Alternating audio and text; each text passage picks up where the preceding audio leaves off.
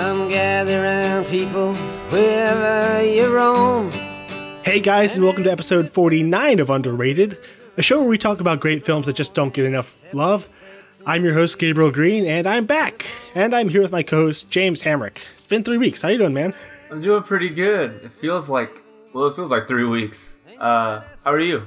Pretty good. It's been way too long.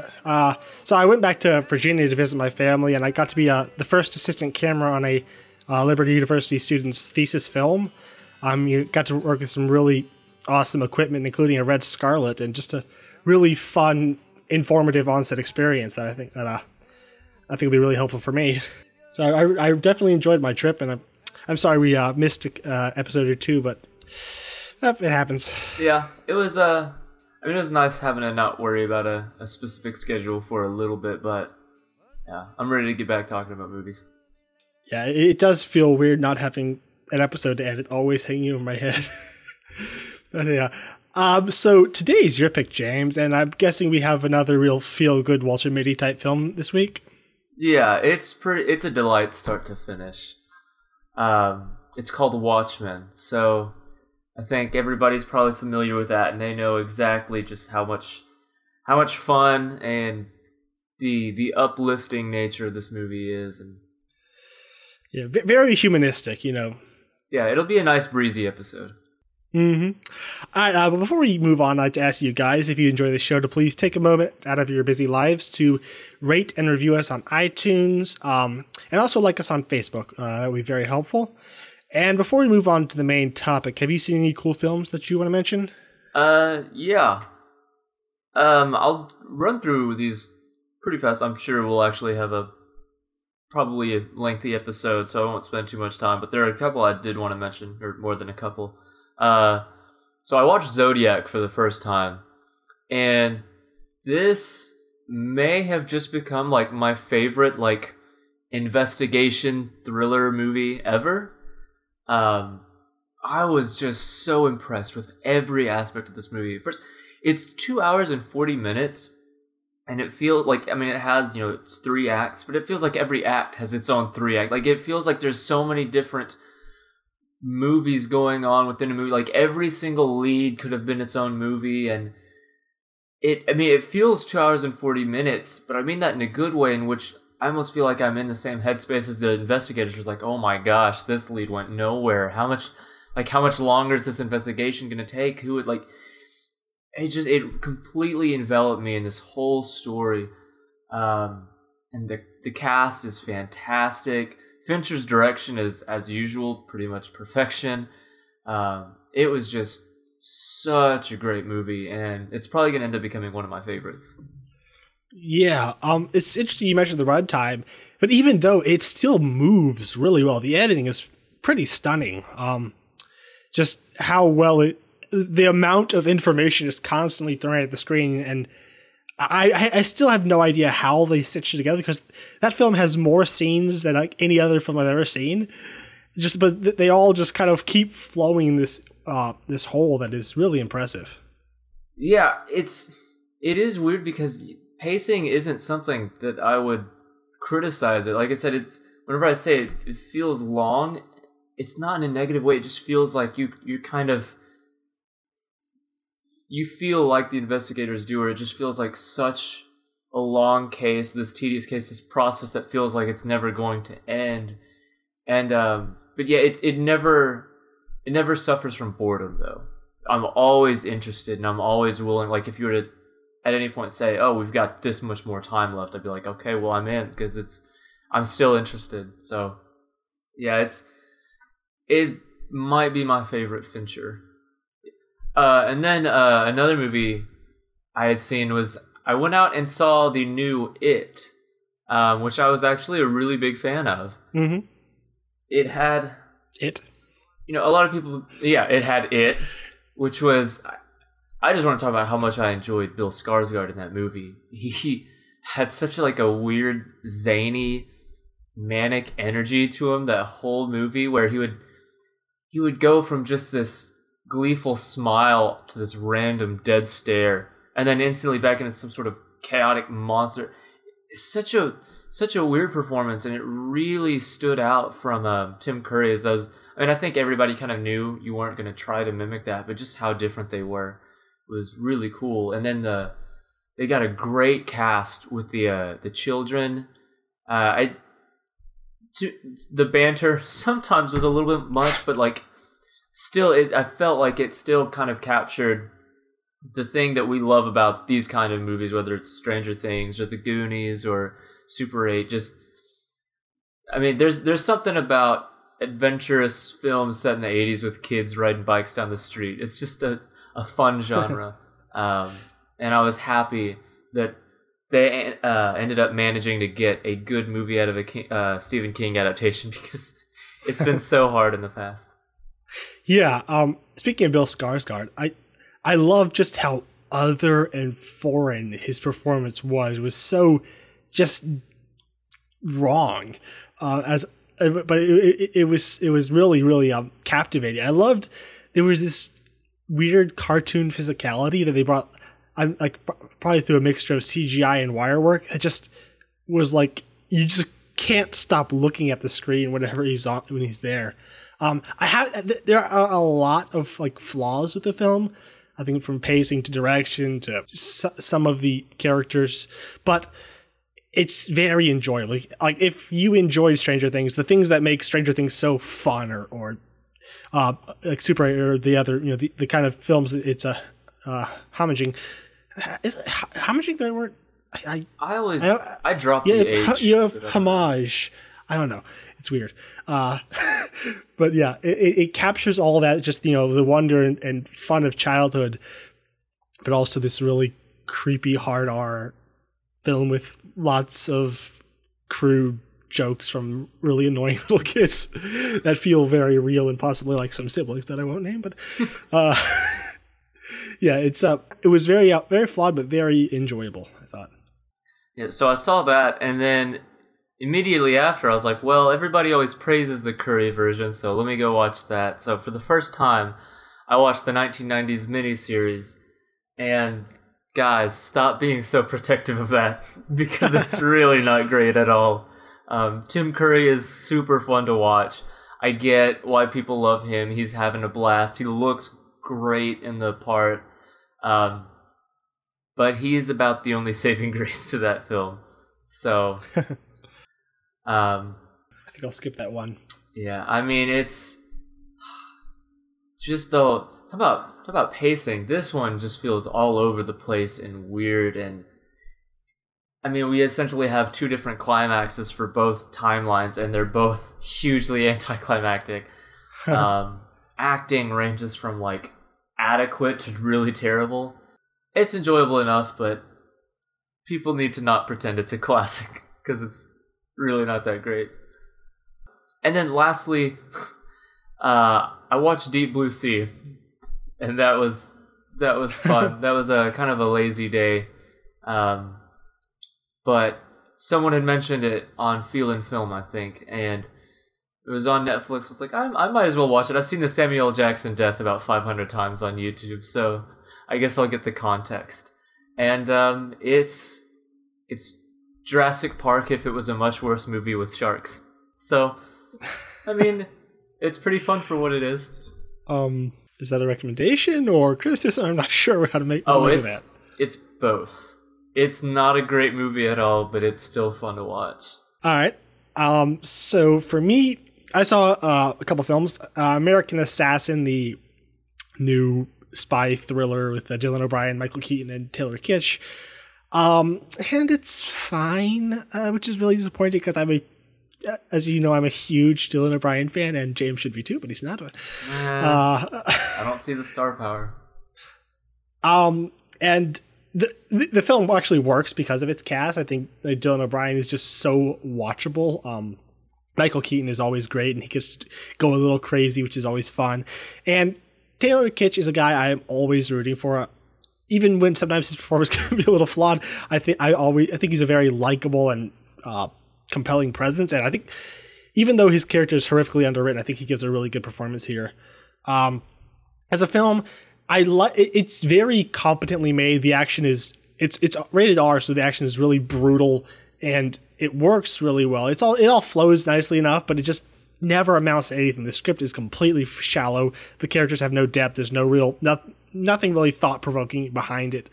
So it's just like, yeah, action's fine, pacing is fine, stars are great. So it's watchable, but it doesn't really come to much besides a couple impressive sequences. It's kind of what I was worried about based on the trailer, and I'm really wanting another great like action spy movie. And it'd be cool. I mean, I love all of the spy thrillers that are ongoing, like Mission Impossible and 007 and things. But it'd be cool to get like these original ones, and I was hoping that this one was gonna really be able to establish itself and be great. But I'll probably end up renting it. And I also saw Seven. Speaking of Fincher, and while it's a perfect film, I hate life and never want to think about it again. Moving on. Yeah, that's it's rough. Yeah, honestly, that last line is the only thing that keeps me from losing my sanity, and even that line is, wow, it's a rough movie, but yeah, Fincher's he's a great director, though. Yeah, it's impressive, but man, and then I saw Dunkirk again, and honestly, most of my criticisms that I had the first viewing kind of went away the second viewing. I think his very unique editing style and choices, I think, became far more purposeful when you know how they're going to work together, and little character beats and moments kind of shine through a lot more when you know the end. I think it just works together to make this really brilliant experience of a film. That is it's also, it's pushing the bounds of editing and storytelling. Not in a way that's just gimmicky, but I think that feels purposeful and was completely essential to the story he was trying to tell.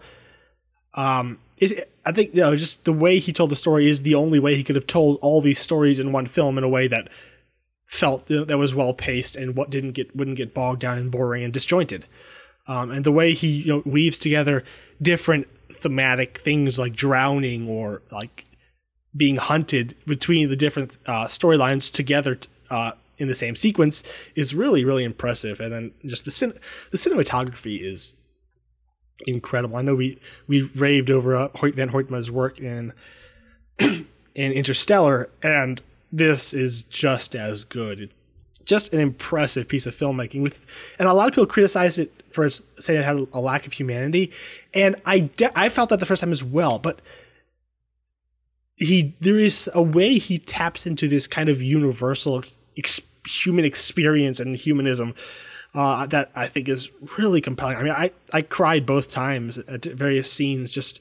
I think how powerful the way he captures what it would feel like, and how humans react to these kind of circumstances is incredible. Yeah, I remember getting to the ending of that movie. I was kind of feeling, because I had read reviews, and I usually try not to read reviews, but whether I can't remember if it was that I had read reviews or it was just I had already heard kind of the general consensus on it, that there was this lack of emotional connection to the characters and to the story, and I was almost kind of convinced of that all the way up until the end, and then whenever the end actually happens and I start tearing up, I'm like, I didn't realize that I cared about the movie as much as I did, because I wouldn't have done that had I not been invested. I think it's in a lot of ways it's a very dry feeling movie, and it doesn't try to give you all of these courageous moments and all these acts of valor. Even though they happen, everything just feels incredibly real. And so it feels very different from everything else that I've seen. But then by the end of it, I still realized that because it all felt real, I did end up sympathizing and empathizing. Well, not empathizing only to a certain extent with these characters and how real and human they all felt. So that when we do get to the ending, I'm like, oh, this did make me feel something, and I did connect with these people just in ways I didn't expect. And then just about his direction and the way he edited the story together and the way he told it. Something that I've always liked about Nolan is that every time he does unique and new things like this, he's always able to do it in ways that don't feel pretentious. And I just feel like that's something worth noting, because even in his most indie work like Memento, it doesn't ever feel like he's telling a story in a way that tries to make the movie like make itself feel smarter than you. Like, look at how smart I am. And he's telling a story in a unique way, but trying to make it accessible to someone who's paying attention. He cares about his audience. He doesn't want to feel smarter than his audience. Yeah, that's why so many experimental films just leave no impact on me, I think, is because they are far more interested in, doing this gimmick than actually telling a story that connects. With Nolan, he always makes sure the way he's pushing boundaries and the way he's changing the language of filmmaking is integral to the story he's telling.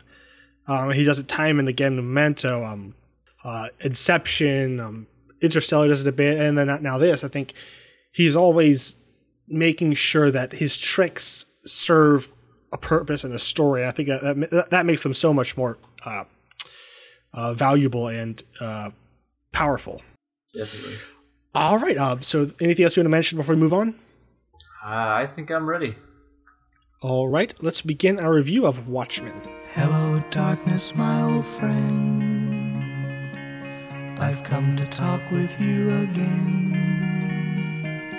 because a vision softly creeping left its Watchmen was released in 2009. It's based on the graphic novel of the same name by Alan Moore and Dave Gibbons. It was directed by Zack Snyder on a budget of $130 million. It grossed $185 million, not exactly the type of film that will light the box office on fire. But, then again, Dunkirk isn't either. So what do any of us know? It stars Jackie Earle Haley, Billy Crudup, Patrick Wilson, Malin Akerman, Jeffrey Dean Morgan, Matthew Good, Carla Gugino, and Matt Frewer. It was written by David Hayter and Alex C. It was shot by the one and only Larry Fong, and the score was composed by Tyler Bates, who worked on Snyder's first 4 films. So James, you want to read that brief synopsis?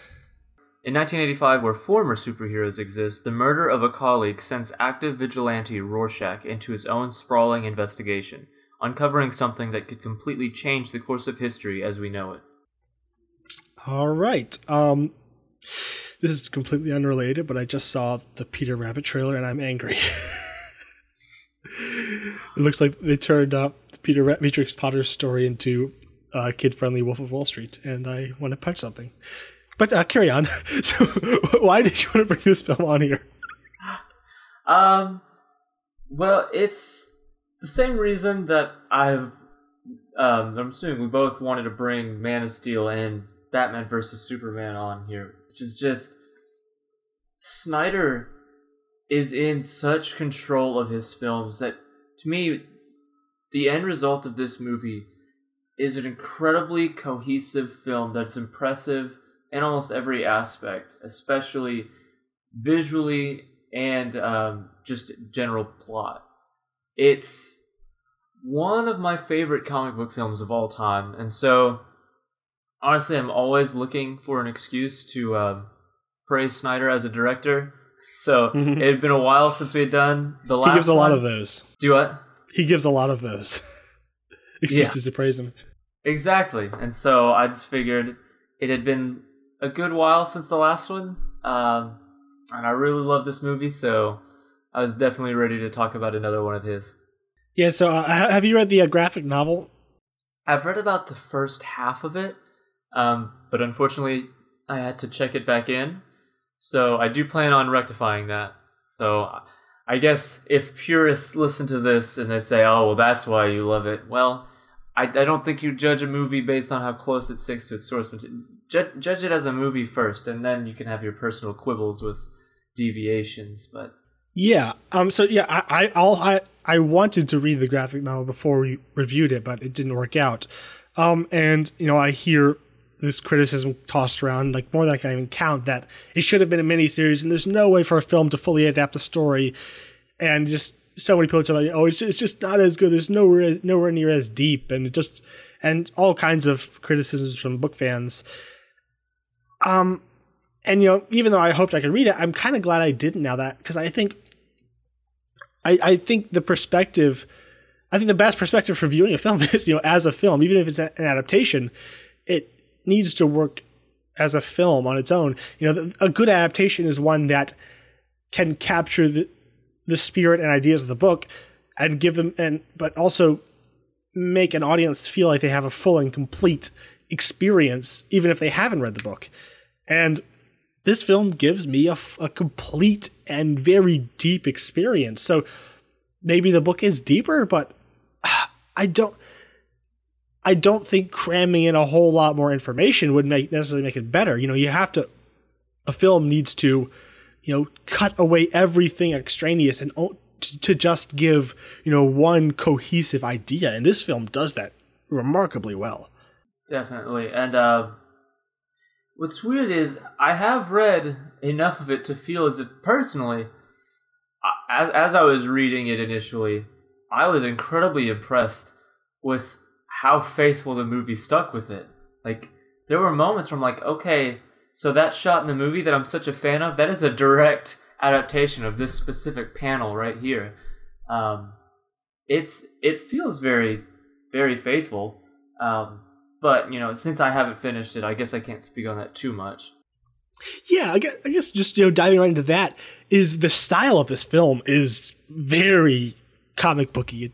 I don't know if that's a word, but I should be.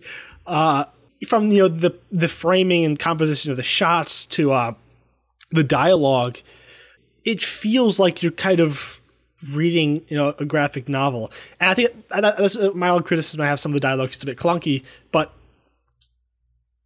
it's a really fascinating way to watch a film, to experience it, as if you're like reading this graphic novel, and the way it's translated, not in a way I didn't find it distracting, but it's kind of always on your mind. I think it enriches the experience more than anything.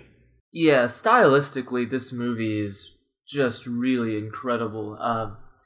Like I said, like the structure of it, the way it's presented, it does feel like an adaptation. The way I think there were some critics of its pacing, and I kind of understand it, but I actually enjoy it. Like, one of the scenes that comes to my mind is the funeral scene, in which we have like the beginning and ending of that scene itself, like from the beginning of the funeral to the end of the funeral, is a good length of time. It's because it's at least a half hour. But we keep cutting to all these different events, and when you're writing like a script with no adaptation, I don't feel like that's the natural thing to do, because it's based off of a comic book, and comic books can kind of just jump to different panels, like going from page to page and then coming back here. It feels like it's adapting that format. And a lot of time I dislike that, because I think that they are just different mediums. And just because something was cool and compelling in a comic book doesn't mean that you can transfer it and adapt it to the screen with the exact same format. But here it really worked to me. Like, the funeral there, in my opinion, was given a lot of weight simply because of how dense, like, how many different asides we were given, and really setting up the context of that funeral and catching us up to speed as to why it's important. For whatever reason, just this specific adaptation of that format felt really right for the movie. Yeah, there is a distinct episodic nature that feels very serialized to the film. I think I came down to 4 different parts. Seems you have, the opening, which beautifully sets up this world and the Cold War paranoia. And then the second segment is like really incredible thing, surrounding the funeral, but introducing each one of our characters through their interactions and relationship to the character of the comedian. And we get to really know this man, this really horrible person, in a fascinating way throughout that sequence. And then I think the third part is mainly Night Owl and Silk Spectre's story, and then the final part is the climax. And while I notice the distinct, serialized feel of it, it doesn't really. And I mean, I can acknowledge it might technically be a flaw. It really doesn't bother me. I think the whole thing just flows together. All these parts, they come together to make a really seamless and engrossing whole.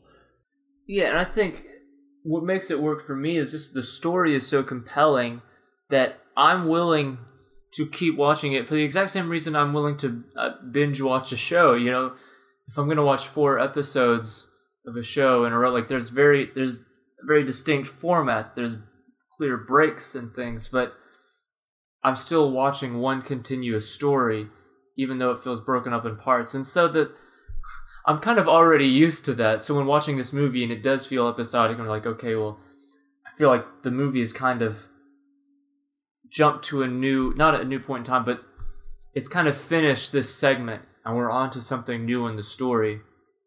I'm already used to seeing multiple episodes of something in a row, and I'm willing to keep watching it just because of how compelling this world is from the very outset. And that while it does feel like new plot beats are introduced and then they go away and new side plots come and go, there is still that one driving force of the story that keeps you going forward. And so I can understand why maybe it does bother others, but for me, it really affects it in no way. Yeah, and I'm glad that Damon Lindelof is supposedly making a miniseries, which I think will be fascinating, and maybe this story will work better as a miniseries. But I think the film is very fascinating on its own right, and I want to move just into the characters because the characters are amazing in this movie. We'll start out with Rorschach, played by Jackie Earle Haley. And, this guy is only, maybe 5, he's like 5'5" and has the body mass of a toothpick. Yet, I completely believe he is the most terrifying force of nature in a prison full of humanity's worst. The entire performance is stunning. Just the way the physicality he brings, because his face is completely covered for probably 80-90% of his screen time, but he still presents a complete and complex character that is terrifying, but also you completely understand who and why he is what he is, and like he has a very weird idiosyncratic way of talking that could have become really annoying and weird, but the way he says it, you just buy it. It works. Yeah, it's weird. Like, whether people love or hate this adaptation, I can't imagine anyone not reading the novel going forward with his voice in mind, just because of how perfect he is in the role.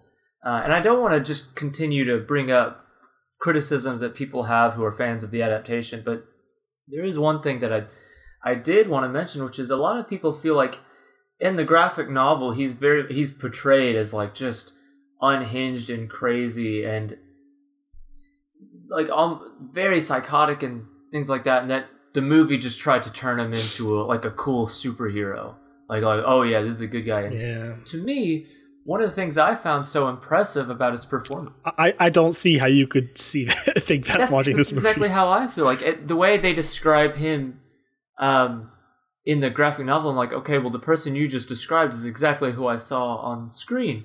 Because what I found with Jackie Earle Haley is he, much like the majority of this cast, strikes a balance between a lot of different things. Because he is pretty cool. Like, he's got a cool, like, the trench coat, the mask. In a lot of ways, when he takes some actions, I, as a viewer, can't help but go, like, all right, that was pretty cool. Like, this is a fun character to watch. But he's still very much crazy. Like, they never try to downplay, like, his mental instability. I don't feel like they're ever trying to say, well, that's too much. We just need a more straightforward superhero that we can root for. He may be my favorite character, but that doesn't mean that I'm rooting for him in all aspects. I can still very clearly tell that there is a disconnect in some way between him and sanity. I don't know. that is one criticism that I've always just really disagreed with. Yeah, I think that's part of this film's, critique and deconstruction of the superhero genre is how it presents these characters that are cool, that aren't really super badass. And they do awesome, cool things, but it also makes you feel kind of gross and sort of complicit for cheering with them. I mean, because he's a horrible person. He seems to despise and hate humanity in general. He's just, everything is about, justice, and there's no mercy in his worldview. And he seems, this is not a term I use, I think it's horrifically overused, but he's like homophobic and just like rather sexy. He's just constantly throwing around the word whore. He's just a nasty person. And I think he's possibly a psychopath, definitely a sociopath, but he has, found a way to make it work while maintaining this strict morality. He takes out his hatred of humanity and his disgust of society through this way of becoming this, this perpetrator of justice. He's where like evil must be punished even in the face of Armageddon. He's just this driving force who's trying to enact what he views as right and just on the scum of humanity around him. Have you seen Les Mis? I have not. Okay, he really, I'm sure he has to be like partially based on the character of Javert, who is this police inspector who spends the entire film chasing our hero Jean Valjean because he escaped from his parole. And even though Jean Valjean has spent his entire life rebuilding himself and doing good for the world around him, the police inspector has to chase him, has to arrest him because there's no mercy, there's no possibility of grace or mercy in his worldview. It's just the world there's good and there's evil, and evil must be punished. This man is a criminal. That's all he can. That's all he ever will be. So he has to punish him. And spoilers, both their characters end in the same way. Once they realize that there is a possibility for something else outside of their narrow worldview, even though they acknowledge that this might be the right, or they make the choice that this is probably the better right thing to do, their worldview is so entwined with who they are that they have to kill themselves. They cannot exist in this world and not uphold this idea of justice and goodness that they have created for themselves. Just really fascinating and I think compelling characters. Yeah, and I think one of the really cool things that Rorschach offers, which is actually something I think almost every major character offers, is a different worldview, like a different lens to see the same events through. We have so many different competing philosophies from all the different heroes in this, and Rorschach offers the very rigid one like you're talking about. It's justice comes with no grace. There's no room for anything. And the scene where he says, men go to prison, dogs get put down. I feel like that was the scene almost where he firmly established, even though it was very much present already, this idea of there will be punishment, and punishment to the most extreme. Like justice will come like surely and as hard as possible. And so just to see that character interact with all of these other characters with different competing ideologies, it's a really, really interesting character. And then I can't talk enough about how amazing Jackie Earle Haley was in the role. He's just so good. And he probably gets my favorite lines in the movie. Yeah. Just the scene where he douses the other inmate in boiling oil. It's just... I love the way they have him fight. It's just this completely brutal, practical method that with no holds barred, but there's no frills to any of it. There's nothing showy. It's just he's gonna kill you in the quickest, most brutal way possible, and then he's done. And just the crazy behind his eyes in that scene, and also how tragic he is in the end. When he's begging for Dr. Manhattan to kill him, it's heartbreaking. And just I don't know why this guy isn't cast more in Hollywood, because he's incredible. Yeah, he really is. I feel like there's just a very, I guess, specific kind of character that people assume he can play, and he just doesn't end up getting that part very much. But man, he's got the acting chops for a lot of different roles.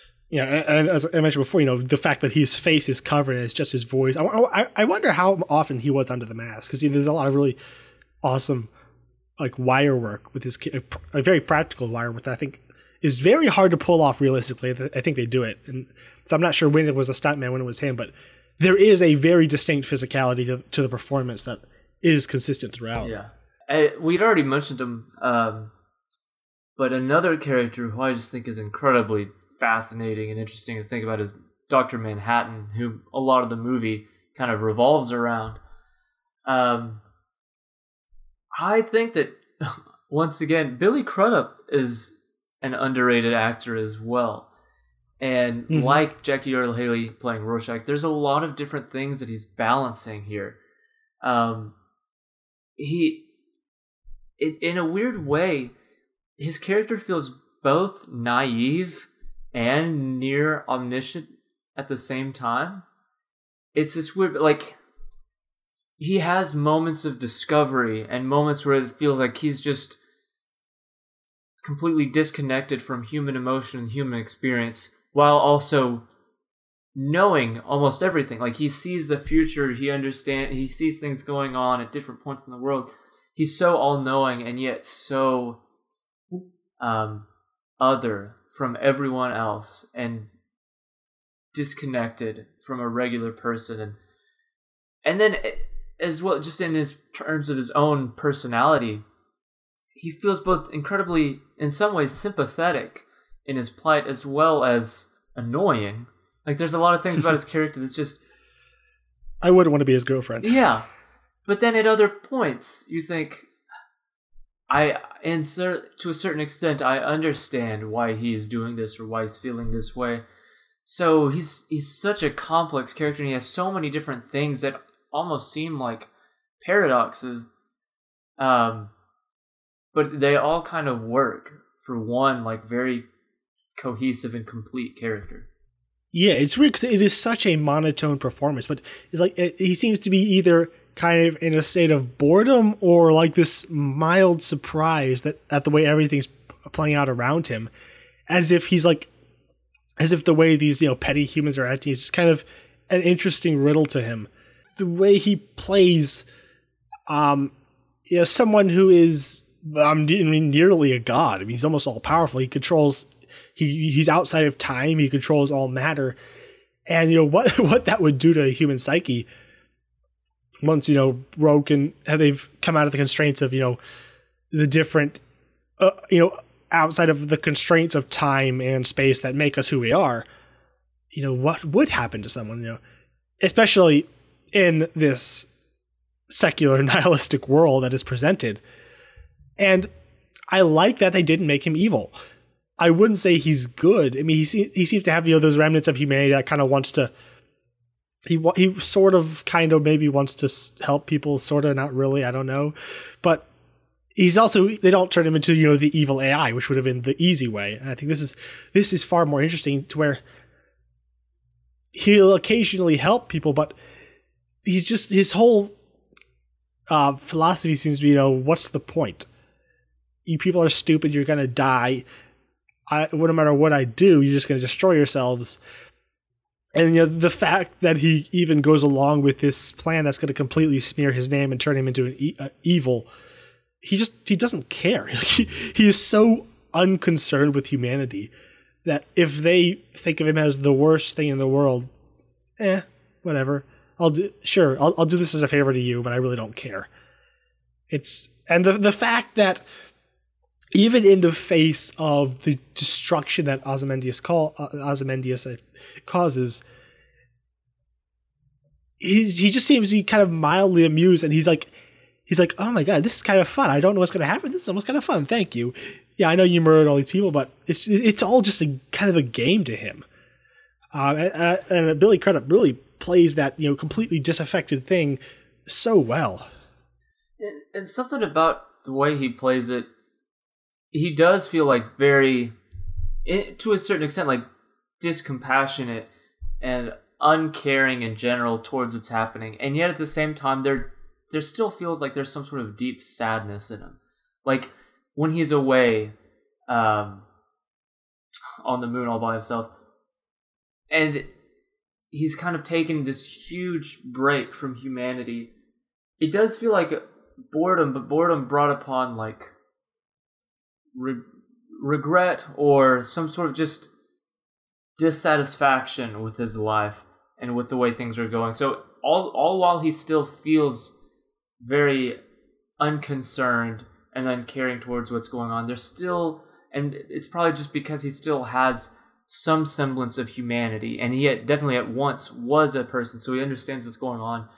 There's still some sort of underlying sadness that he has to all of these events. And that there are two different moments to me where his character does things that is really interesting, and you'd mentioned one of them where he essentially becomes omniscient, and instead of going the evil route and like the AI route, he kind of just says, all right, whatever, I'm done. And so to me, it's way more interesting to just see somebody achieve this like state of almost all power and then decide, you know what, whatever, I'm not even going to really use this, I'm just going to leave you guys. And then the second moment where I feel like they do something that other movies or stories wouldn't is when he comes back and whenever Silk Spectre speaks with him and kind of like brings him back into the foray of what's going on, and I guess back onto the good guy side. It's not this huge redemptive, like, okay, he's one of the good guys now he's going to come and beat the bad guy and we're going to get our good ending.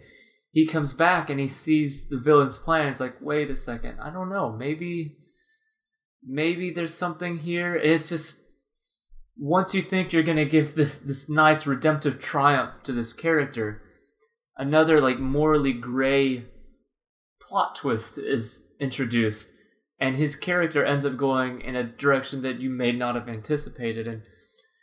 And then lastly, I want to jump right there. The line he says where after Ozymandias lays out his master plan and what it means, like, do you understand? He's like, neither condoning nor condemning. I understand. It's just, he is so pragmatic in his worldview that he just kind of goes along with it because he think, oh well, yeah, it's hard. He can acknowledge it's horrible, but he just doesn't.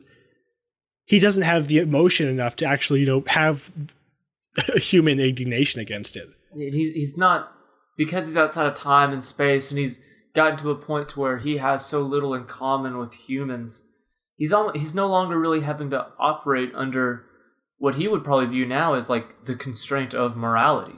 He can be he can just be very pragmatic about everything because he's so disconnected from us now that he can look at it as statistics and say, okay, whether y'all will think it's good or bad, whether I think it's good or bad, it's kind of irrelevant. I'm disconnected to everything enough to say, okay, I understand this, and I understand why it's going to be this way. And then once again with him, it's another worldview. It's another way to see these same events through the eyes of someone who, when compared to Rorschach, sees things incredibly differently. And so to have, at this point, like based on the characters we've talked about, these two different ideas and lenses to see the same story through, it's really interesting. It makes the plot that much more compelling when you're seeing it from all these different angles. And just moving on to another character I really find really fascinating is Dan as the Night Owl. On my first viewing, I kind of came away thinking, he's the obvious good guy. He's the kind of the one guy who seems to be trying to do the right thing always, and just the one guy you can root for from start to finish. But actually watching through it this time, even though there was always a rather kind of pathetic adorably dorky quality to the way Patrick Wilson plays him. And Patrick Wilson is amazing. He should be a superstar, really. I mean, he has the look. I don't know why he isn't. But he plays this really kind of sad, vulnerable character. And the first time you find that really likable. But this time, I think there's a far more intentional use to his character. I think he's like a lost little boy who's, turned to superheroics to discover this sense of purpose, to give him a feeling of belonging. And there's when him and Silk Spectre decide to go out for the Night of Heroics, obviously it's born out of the sexual frustration, but at its core, it's just, these two children trying to find a coping mechanism for the fear of the coming apocalypse. The world's ending, so let's go beat some people up. Sure, they do good things, they save people, but it's really even with these more good characters than everyone else, it's all just for themselves. There's just all the other characters have this really driving underlying philosophy that guides their characters through every choice they make. These two, especially Dan, there doesn't seem to be much underlying philosophy or purpose. They're just, even though they are the least awful characters, they're only doing it to try and find a way to ignore the dread. And I think that's most apparent in the prison fight. On the surface, it seems just like, Snyder doing cool stuff just to be cool. And I don't doubt there's a lot of that involved. Snyder can never resist a chance to do something awesome and hurt people in creative ways. And a lot of people do criticize the film's stylist action as over the top and meaningless. But I don't think it is. While I love this action sequence, and I think it's some of the best hand-to-hand combat we get in American films, I'm pretty convinced the underlying purpose is to show how pointless it is. It's just it felt so shallow and childish this time. Watching it this time as they're going through slow motion, kicking the crap out of these people, it just felt so silly and trite. And I think the film calls it out. Where with Ozymandias' line is where he says, Dan, grow up. Your schoolboy heroics are redundant. What have they achieved? And you look at it, it's like his character really has no point or purpose. He's just, even though he's a hero, he does good things. He's just like someone stumbling around trying to find his own sense of validation. And I think that's probably a critique of the more, that's one of the most interesting and I think subtle critiques of superhero as a genre is, why are these people doing it? What purpose does it serve? The street level heroics they just feel like a guy working through his own problems and just doing it completely for himself without any actual meaning or philosophy behind it. It felt like a critique of, the big explosion blockbusters, which I love as much as anybody. But I do find that really interesting. That it seems to be kind of commenting on that, where even the really nice good guy is he's just a child, and there's really no purpose to anything he does. A lot of his motivation, in some ways, feels selfish. Not selfish in a way where it's like it's just coming at the constant cost of others, but like you said, this is, at the end of the day, this is for him. He's looking for purpose in this world. He's looking for almost like a distraction for this coming doomsday. And he's the one who can roll over in the end when, in the face of the horror of what Ozymandias did, he's just like, okay. Because unlike Rorschach, he has no real driving philosophy. Yeah, and that was a thing that you had mentioned before we recorded, that you found that he may be one of the most interesting characters in the whole movie. And that's actually something that I had kind of thought watching it again as well, where he says, one thing I had noticed this time was that he feels like a hero trying to take the easiest way out, like trying to be a hero in the easiest of ways. He doesn't have this rigid stance on justice. He doesn't have this uncompromising view of morality. He's there like, oh, if there are bad guys there, sure, I'll go in and I'll fight them. If the government says I have to stop, okay, I mean, I want to, but my hands are tied. But now I actually kind of do want to get back, so I'll do it kind of under the radar. And now here's this big plan, and because I don't really have a consistent worldview or morality, like, I mean, I don't have to do anything. Like, for this plan to achieve, or for this plan to go into effect, nothing is required of me other than that I turn a blind eye. It seems like it's going to do the most amount of good. Ozymandias has this on lock. I'll just let him do this. And I'll pretend that I'm the real good guy of the story.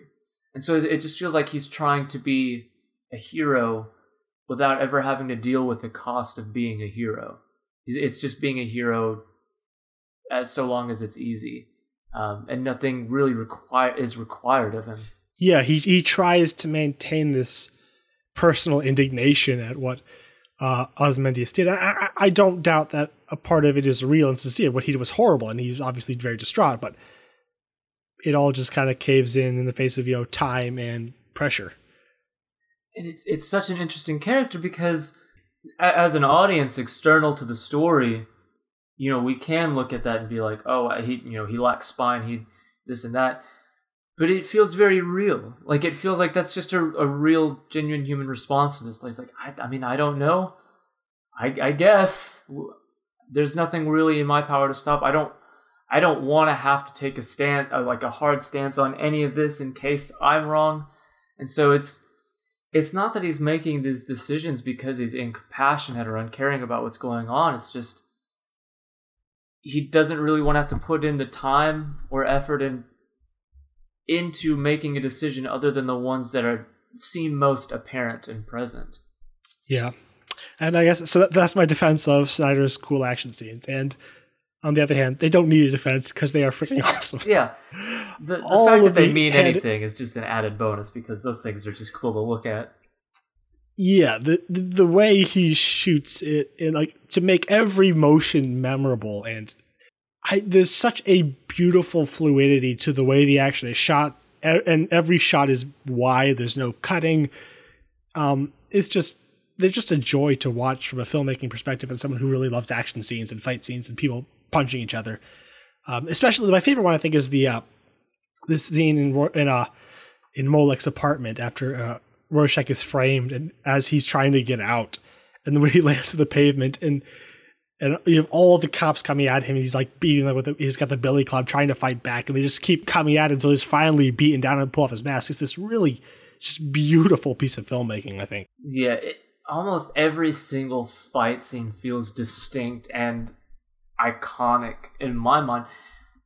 I mean, even just the initial break-in into the apartment is such an amazingly crafted sequence, and there's not seemingly an incredible amount of choreography, but like you said, every motion is like designed to look cool while still like being, I guess, practical in this over stylized world.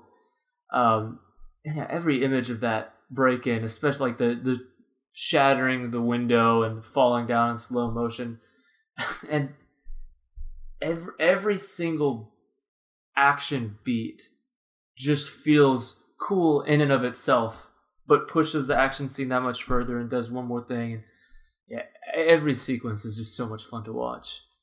Yeah, that's what Snyder does. He makes these sequences that I feel are the way they're visually presented. It even though you could accuse of style or substance, I think it all just serves to pull you into the emotion of the scene. The brutality of the violence, and the way he shoots the characters. It all just draws you in and makes you like. It just makes the film engrossing. I really think most of the criticisms of Snyder's visual style are so shallow, because I think that's what cinema should do. I mean, the best films, draw you in and give you an experience. And I think he does that as good as anyone can, with the way he uses visuals and the language of film. Yeah, and all of the action, it still feels like it means something. Like what you said, what you got from the prison scene. is essentially like, you can think it's cool, but at the end of the day, you can still say to Night Owl, like, grow up. This is, sure, it looks cool, but what does it mean anything? And I think it says a lot about characters too, like the scene where they're about to get mugged and they fight. It's incredibly graphic and violent and brutal, but then the characters just kind of continue to walk on nonchalantly afterwards. It's like that's the kind of world that this is, where you can do that and keep moving on. It's not just violence for violence sake. It informs us about, this is what this world looks like. And the opening scene, you know, we learned so much about the comedian over the course of the movie that beginning scene means more, where it's like, it's so brutal, but it makes sense because this man lived such a brutal life. It was only natural that his death equal his life, and just how visceral and unkind it was. And we could talk about the comedian too. There are too many fascinating characters in this movie. He's ostensibly a psychopath, and Jeffrey Dean Morgan is so amazing at playing those. But he's also charismatic and almost in a way likable, even though he's utterly despicable. And I think each of these characters is a commentary on a different type of superhero, and what can happen with each of these characters. And I think Jeffrey Dean Morgan is the psychopath, but he's found a way to work within the current system. And he is one of the heroes. He's one of the good guys, but any other film, he would be the villain. But since he does it for the good guys, he's working for the good guys, he's one of them, and so he can, play out his lust for violence with impunity because he's on the quote unquote right side. And I find it funny that he seems to be the most self-aware character, and in a way, possibly even the spokesperson for the film's underlying nihilism. There are several scenes where you see that he sees through the charades of the politics and the heroics, and just like looks right into the depths of human nature, and he seems to understand people, at least within the context of this world, so much better than everyone else. And but even then, even though he is so vicious, like even this most despicable person is horrified and broken to his core when he discovers Adrian's final bid for humanity's salvation. Even that crosses his line. Yeah, something I find interesting about his character is that it's almost like he sees things in almost the exact same way Rorschach does, but just comes to a completely different conclusion. Like, he views humanity in the exact same light that Rorschach does, where it's, this world is despicable, the people who live in this world are despicable. And instead of saying, and I'm going to be the one person to bring justice regardless of what it means, he's going to say, comedian says, and I'm going to join it. I'm going to be despicable because this world allows me to be. Because it's almost like he's just enjoying the fact that he's come to this nihilistic worldview. When he drops to the street and he says, you want to know what happened to the American dream? You're looking at it like he's almost satisfied. Like, this is what it all means, and I'm going to have fun and do whatever I want and operate with this system and be the psychopath that I am because I've discovered that this world allows me to be the psychopath I am. So it's like I guess he comes to the same conclusion as Rorschach. I guess I should reword that. He comes to the same conclusion as Rorschach about humanity and what life means, and that there's almost no meaning and people are just terrible. But he acts upon it in the polar opposite way, where he joins in with what he views as the scum in a way that but he's given power over them.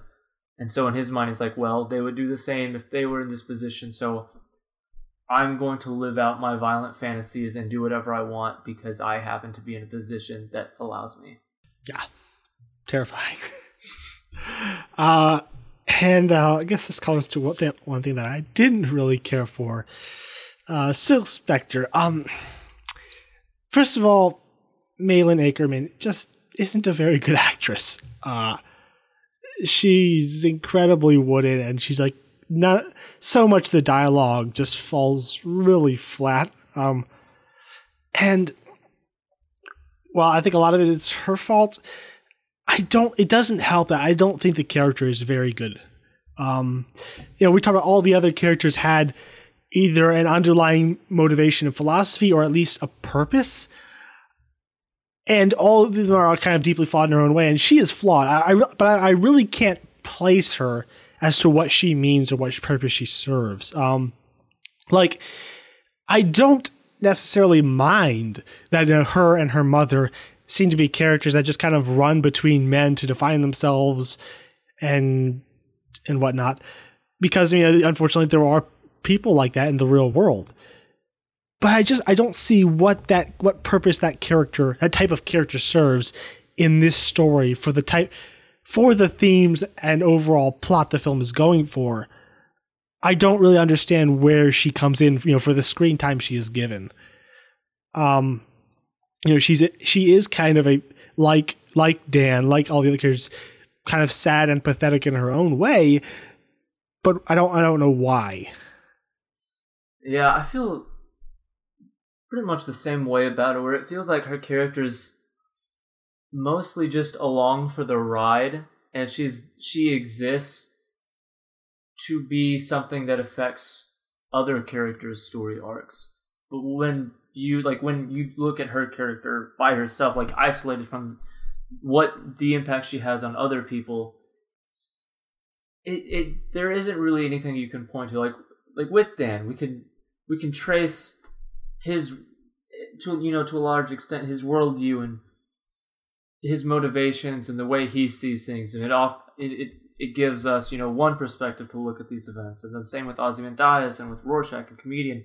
They're all completely different ideas on the spectrum, but hers is just, there's elements of Dan's in there where it's just, I kind of want to be a hero. I need a distraction from what's going on.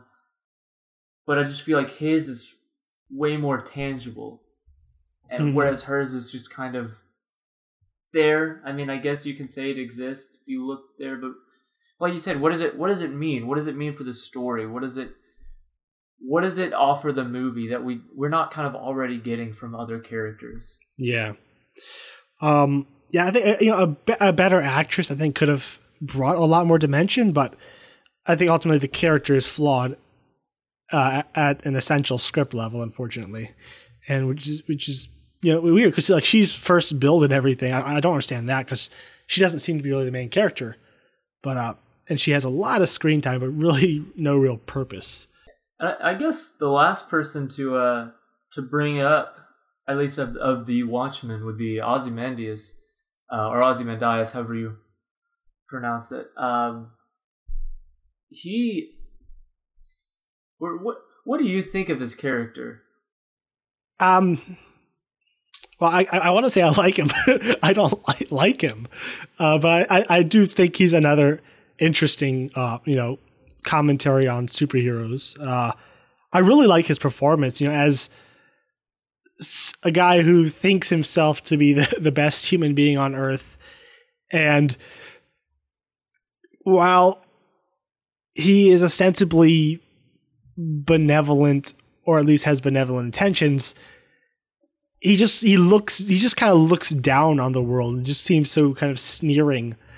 And his plan to save the world, almost works, and he seems to have a righteous goal, but there's this, the sense of, just smug pragmatism that pervades everything he does. And the fact that he seems to feel he's doing some kind of penance by forcing himself to watch the suffering he causes and fund the rebuilding, it just makes it feel all the more gross, like as if he honestly believes he can somehow atone for his crime if he can make himself feel bad enough for it.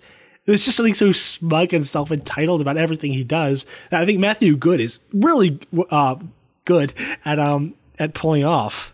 Yeah, this is another criticism that a lot of people who enjoy the books have against him, where they just... this one to me almost seems the most petty because it's almost entirely based around visuals. Like, he doesn't look the part. He doesn't act how they would picture the character act. And then even, like, you know, his costume is different from it was. But I think that, you know, having not really I haven't gotten to the final confrontation with him in the graphic novel, but if everything that I've read and, you know, seeing the movie several times now, it feels like he serves the purpose that Alan Moore wanted him to serve in the graphic novel, and he definitely serves the purpose in the movie.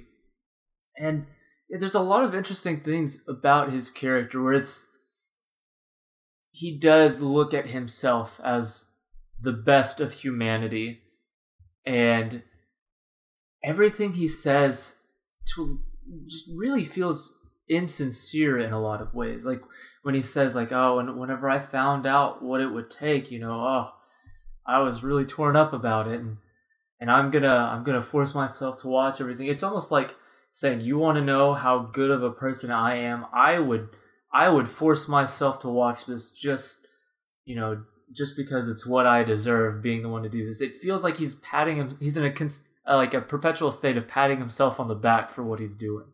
Like, any sort of regret or remorse is just this facade, and I can't help but feel like the second he came to the conclusion of what must be done, it's like, all right, well, I'll get to it, and I'll tell people that I was super sad about it.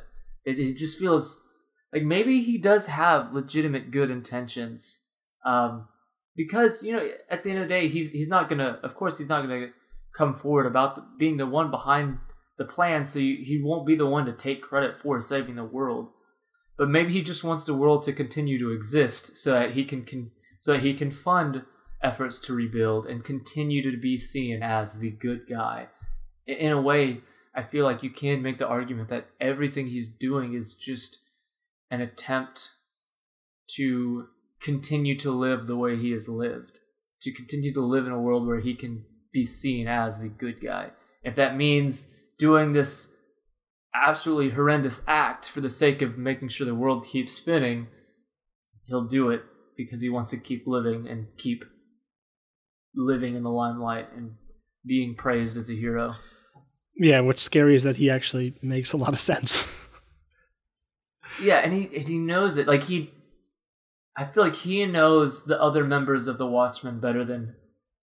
Well, it does feel as if the comedian, like you said, is the most aware, self-aware, and then just aware of everyone else. But to a large extent, Ozymandias also understands the group, and he knows that if Dan gets there, he can be reasoned with. He knows the kind of person... He knows the pragmatism that exists in Dr. Manhattan, the willingness to be complicit if it's technically the good, or can be seen as a good thing, with the Silk Spectre and Night Owl.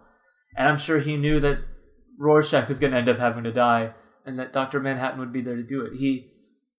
He knows his plan makes sense, and he knows how to convince people of it, and he knows how to manipulate everybody into doing exactly what he wants. Yeah, I like the line, you know, I'm not a comic book villain. You think I would sit here telling you all this is the slightest possibility of you stopping it?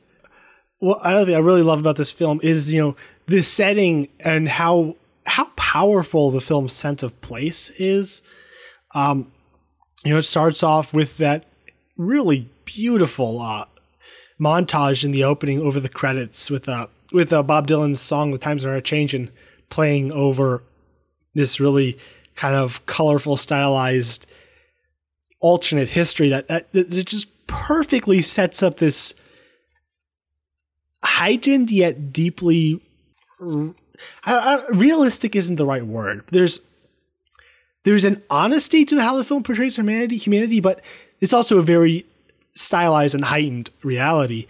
But I think that montage completely gives this film a sense of place in time, and the way it goes from, you know, the optimism of the 50s and just slowly degrades into the terror and this underlying dread of the Cold War, but also this heightened version of the Cold War with this the device of the Doomsday Clock, which I really liked. There is such a sense of pessimism and doom that pervades the entire film. It's very much a kind of a noir type film, but just the way you just feel this sense of depression that it kind of just hangs over the entire film. And normally I hate movies like that, but I guess there's enough thoughtful commentary to chew on that I can get past it.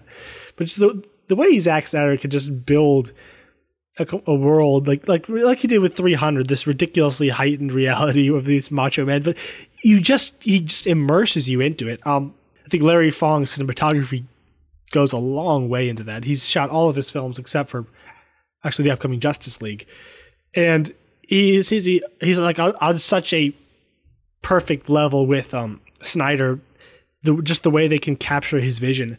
And there's one really cool thing I watched in a video kind of studying Larry Fong's cinematography, is how he would spray down the streets for all the night scenes on pavement. He would soak the pavement, and so kind of the light just reflects off it, and it just creates this really beautiful environment. Also, just you get the sense of all the death and decay. Yeah, I mean, there's always a criticism, style over substance with Snyder, but I think he's in such control over his style that he uses it to give context to the substance. Like that opening scene, and even a lot of people who hate the movie all acknowledge just how perfect and amazing the opening credits are. But I mean, it feels weird that most of his critics praise that scene whenever that is style. That's incredibly stylistic, and I think what the opening credits do is what all of his very stylistic sequences do, which is bring this heightened world to life. Like if the nihilism of the world feels heightened, the danger is heightened, so it only makes sense that everything about it matches that. The environment, the physicality, the look, it all matches this heightened sense of reality that the story almost demands. Like the movie can't look normal and too real world, I think, for the plot to work. So even from the beginning, he does such a good job of establishing the setting and tone of what this movie is. Yeah, and just every moment of composition is just beautiful to look at, even apart from its thematic importance. So I don't know. People praise guys like Nicholas Winding Refn, so I think the criticisms for Snyder feel so fake and shallow to me. Yeah. And just to continue to talk about, his direction, I wonder, it feels as if he is in control of every aspect of the film, even to the song choice. I love I think there's four songs in the movie, and they're great choices just because. I think there's more era. than that. Is it? I think there's closer to 8 or 10. Oh, I guess I'm thinking of the opening credits and then the 99 Left Balloons, Sound of Silence, and All Along the Watchtower. Yeah, looking at the soundtrack, there's a whole bunch. So some of them are probably closing credits as well. Oh, okay. Well, the ones that stick out to me, and then they feel very intentional. They kind of still somewhat grounded. They remind us that even though this looks different from the 80s that actually happened, it still, in a weird way, is similar between music and stuff. And the scenes seem to move along so well with the songs that he chooses. It wouldn't surprise me if Snyder, handpicked every song, and not to the extent that Edgar Wright would do for Baby Driver, but crafts these sequences around the mood and tone that the song choices set. And to me, it's kind of like what I thought of whenever I watched Wes Anderson, where it's every aspect of this film feels like it would have the fingerprints of Wes Anderson. The same can be said for Snyder, where based on the music choices, the cinematography, the sets, everything feels like it has Zack Snyder's touch on it. People call him lazy. Like, the only thing, he's just used this film as an excuse to make cool looking scenes, but it's so clear he puts in way too much effort for that to be true, because every aspect of this feels like he's had a hand in it. Yeah, a couple of the song choices are a little jarring and feel kind of forced, but most of the time it really works to, again, to draw you in and make the scene really engrossing. Although, unfortunately, he has forever ruined Hallelujah for me.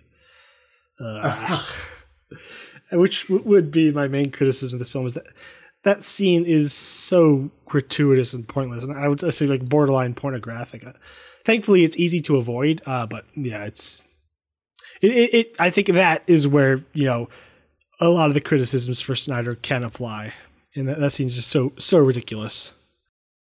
It almost, I feel like I kind of, to a certain extent, understand its point, where it's the natural build for these characters. Like you said, the Night of Heroics kind of begins out of like sexual frustration, and so that's where it concludes, and then to kind of having it cut instantly to the hospital bed.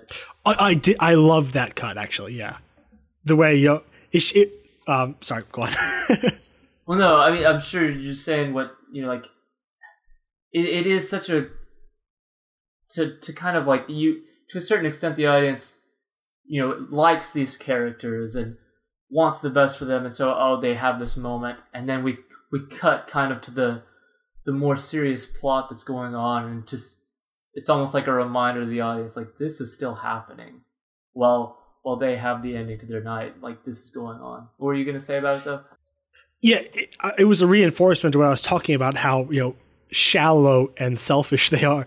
Their motivations are, is they've done their heroics. They're good. They've made themselves happy. They've been able to stave off their existential dread for a little while. So they're gonna go have sex, and then as this guy dies, the real face of crime, the real face of Rorschach's war on evil, is dying. It was, I think it was really powerful. As much as I hate the scene, and it did not need to be presented in that way, but yeah, I love that cut.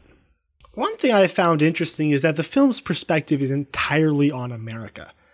And there's obviously a very nasty critique of, Reaganism and American exceptionalism. And it seems to be trying very clearly to show that America was no better. And, I think it's just, it seems to really hate the notion of American exceptionalism, and it trying to cut down on our ego and show that, like, we aren't the best thing in the world and the cure for humanity's ills. And while I have as much problem with anyone else with America's attitudes toward foreign policy and a lot of the jingoism that can take place, I think especially in this conflict, to show the flaws entirely on the American side is somewhat disingenuous, because there was a little thing called communism going on in the world, and the conflict was. There was a conflict of ideals, and there was a very real threat that obviously I don't think the stockpiling of nuclear weapons is a good idea, but it was in response to a very real threat. And while yes, I'm always up for someone cutting down on our ego a bit, it seems a bit too venomous and one-sided. I think it would have better reflected, humanity's self-deception if it showed, there are two sides. This isn't just selfish, greedy people trying to destroy the world. It's it's from a maybe an exaggerated fear, but a real fear. Yeah, a lot of it to me felt as if it's almost just trying to place itself within the genre of like the other 80s movie. Like, you look at the typical 80s political thriller, it's like, these are the Russians, they're the bad guys. All of the other worlds know they're the bad, or all the other, allied countries know they're the bad guys, but we're just going to focus on America. Like, America's the good guy. And it felt like it was kind of aware of that in the genre. Like, that's how all of the 80s films of the times were. And it was almost just an attempt to mimic that, to like have a sense of belonging within that genre, but be completely self-aware about it. Like, we are going to only focus on America. Everything that happens, like every major event is going to revolve around America, because that's how things were viewed in the 80s with film and things. But there definitely is this sense of, like you said, a somewhat venomous attitude, and very, like, I just think of the scene in Vietnam as as Dr. Manhattan is walking over the fields and just obliterating everybody as the music swells up, and it feels like an exaggerated kind of like, look at us, look at how awesome we are, we're coming in, we're saving the world. So it also definitely feels like what you're saying, which is a critique of American exceptionalism. Yeah, I do love the line, the Superman exists and he is American. I mean, that does perfectly capture that time period. Yeah, an interesting thing you mentioned about, as Dr. Manhattan is killing people, I think the method in which he kills them shows just how disconnected he is from humanity. He just goes the fastest, most, efficient way of just make them cease to exist. But he's also unconcerned. Like, when he does that to the people in the bar, he doesn't understand, how horrifying that would be and scarring that would be to people, with their guts hanging off the ceiling. He's just so disconnected that he just blows people up, and that part of his humanity is just completely gone. That it doesn't occur to him how horrific that is. Yeah, I mean, I know we've already talked about his character, but there's still so many other things that can be said about his character. And in the scene, where the woman comes in who is pregnant and she ends up getting shot by the comedian, and that line that feels like super impactful, where he says that she was pregnant with your child, and he just says, yeah, and you stood there and watched. Like, with all that Ozymandias, or Dr. Manhattan knows, you still see, like, the semblance of humanity is still there. Like, this disgust and acknowledgement. But that almost feels like, in a way, like the turning point for his character, where he's like, okay, so this is what people are like. Now that I'm kind of no longer bound by what they're bound by, and I can just look at things as the way they are, this is what they're like. You have that initial look of disgust, like what he just saw was horrible.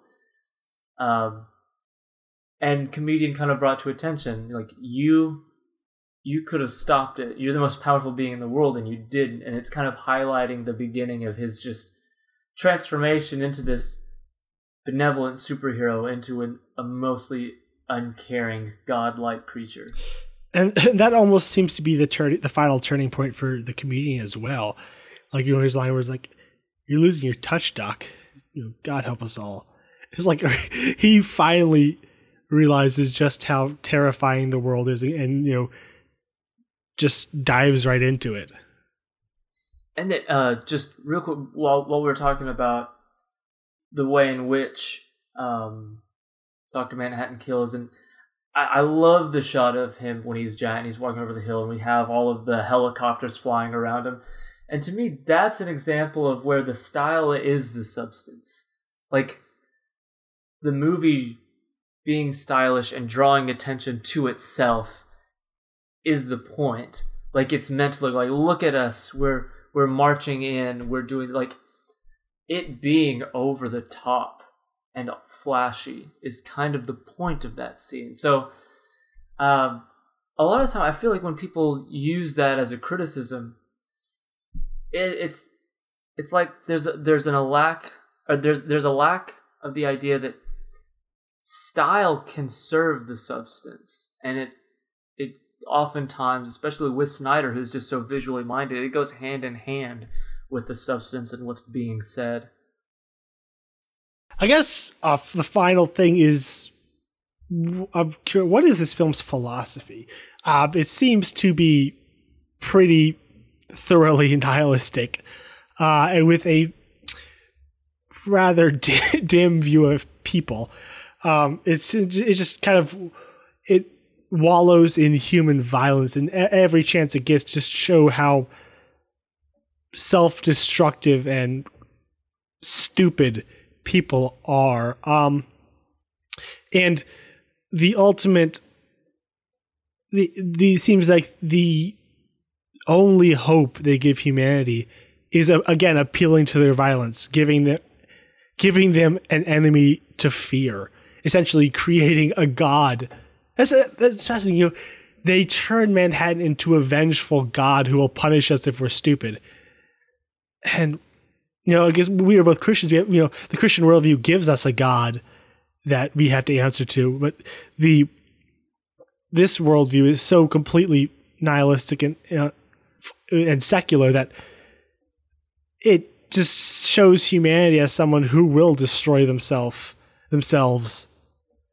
You know, without that. But even then, it reminded me a bit of like the Dark Knight, where the answer was, you know, we have to lie to the people. The people can't know the truth, and that's the only way to save them.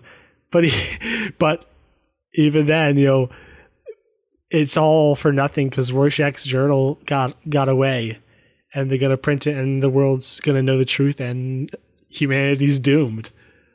And normally, like, again, like with the film, like Seven is, I have a hard time liking it just because it is so dark and nihilistic. But I don't know. I still can like this. I guess it's just because it gives me so much other things to look at and enjoy and think about that I kind of forgive how horrible it is thematically.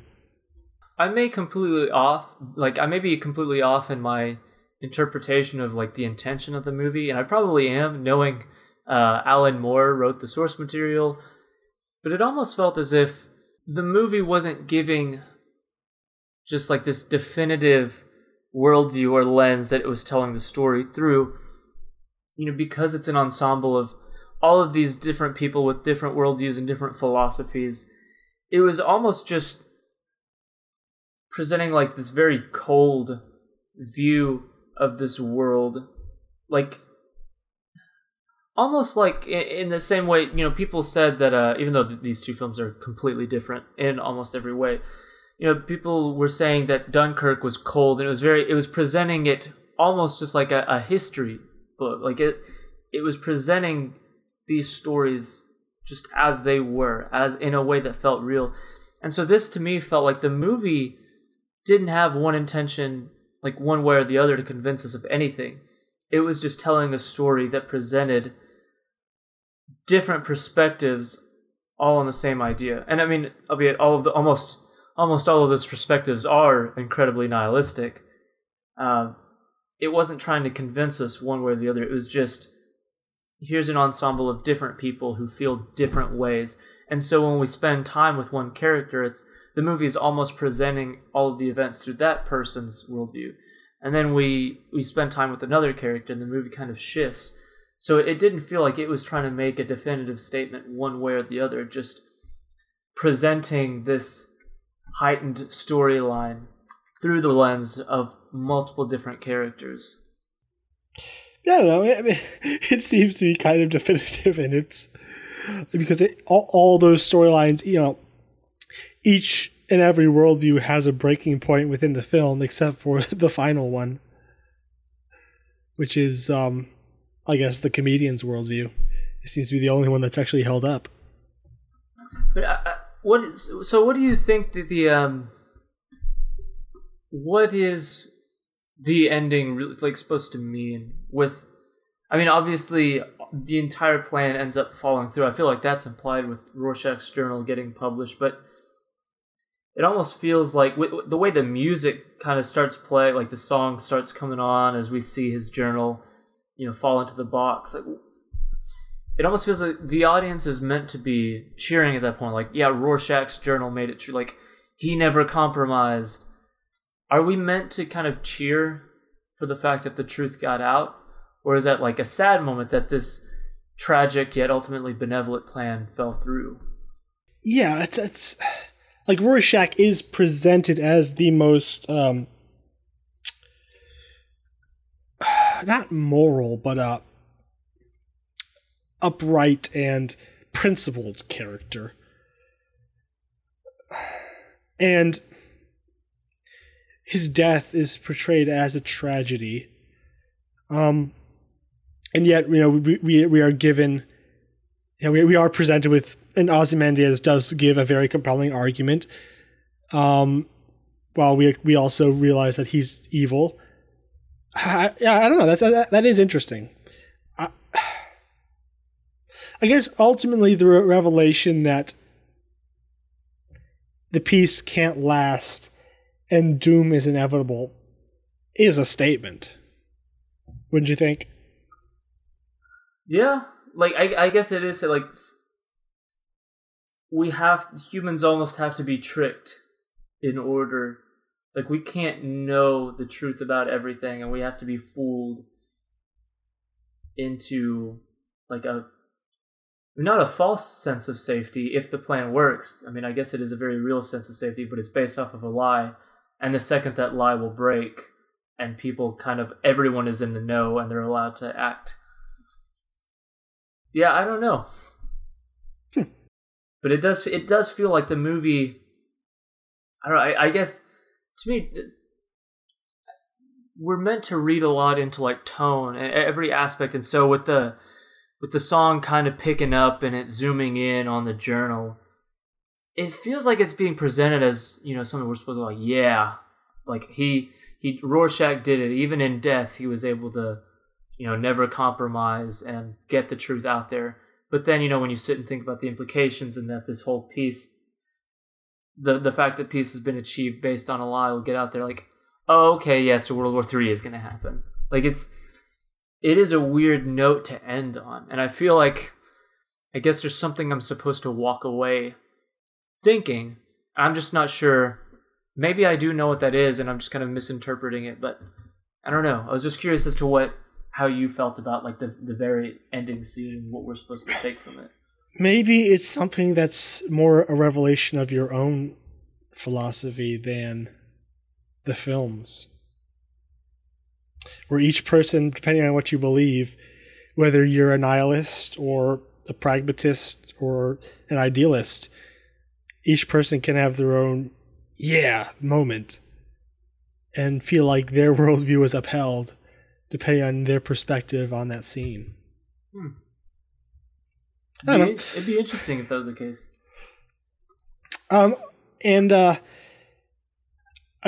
That's about one final thing I just wanted to mention. I really liked Tyler Bates' score for this. Outside of the soundtrack, just his original score I thought was very effective. Yeah, it really worked for the very moody and neo-noir feeling of the film. It felt like it walked hand in hand with the visuals. Yeah, and the way it kind of shifted between just the whole dread and horror of the world to like the kind of lighthearted fun of Laurie like kind of discovering the Archie, to this more kind of symphonic orchestration at the end. I want to say pretentious, not pretentious. Just kind of this very just brash, bold orchestration and chorus at the end as all the pieces fall into place. I thought he just kind of wove his way and fit the story very well. Yeah, definitely.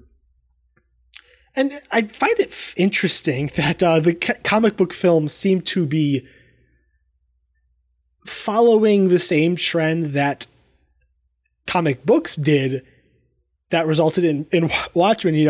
They kind of originated as propaganda during the war, and then they're very black and white, and the good guys, the bad guys, and then towards the 80s you got deconstructions of the genre like this, and Dark Knight Rises, and that kind of storyline that gave a much more grim and possibly multifaceted view of the genre.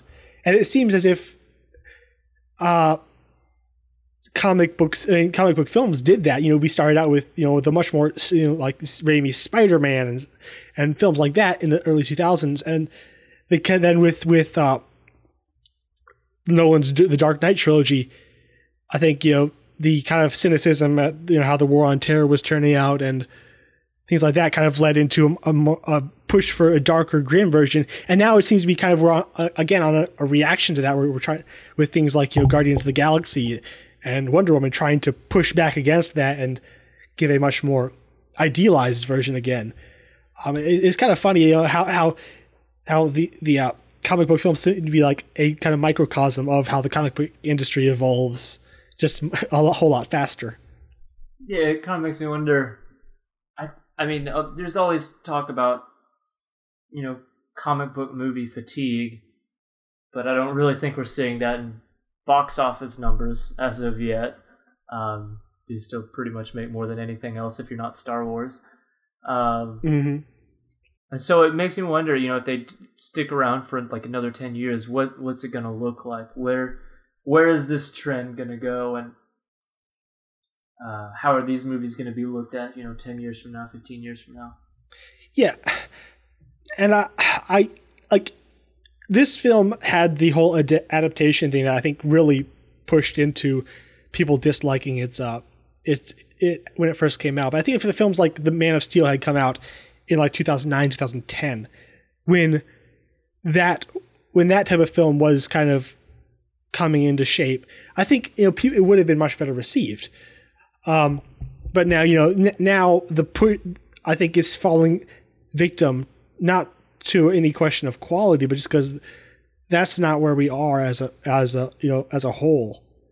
And personally, I find value in all different kinds of comic book films, and I think this type has its value. I love films like Wonder Woman. I love Sam Raimi's Spider-Man films. I think that's what's beautiful about the genre is you can tell these incredibly dark, thoughtful stories. You can tell the really fun, light stories, and they all work.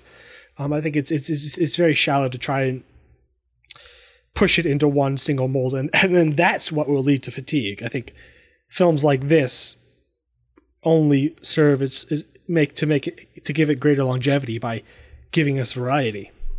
Yeah, I mean, the more diverse of films we get every year of the genre, the less people are going to get tired of them. Because I don't think anybody's going to walk out of Guardians of the Galaxy and then say, "Oh no, I'm going to skip out on a movie like Watchmen because I've already watched a movie similar." It's like, no.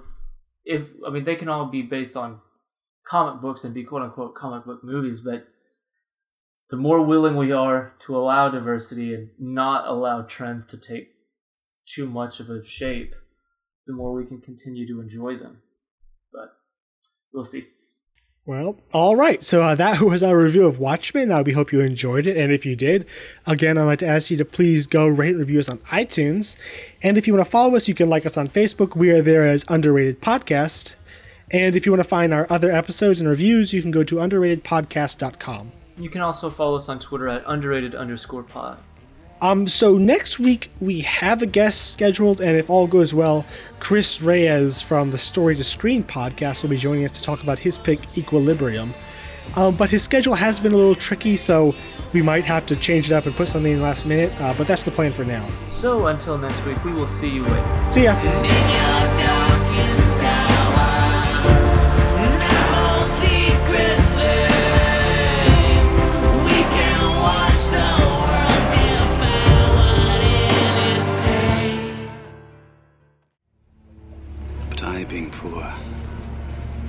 I've only my dreams.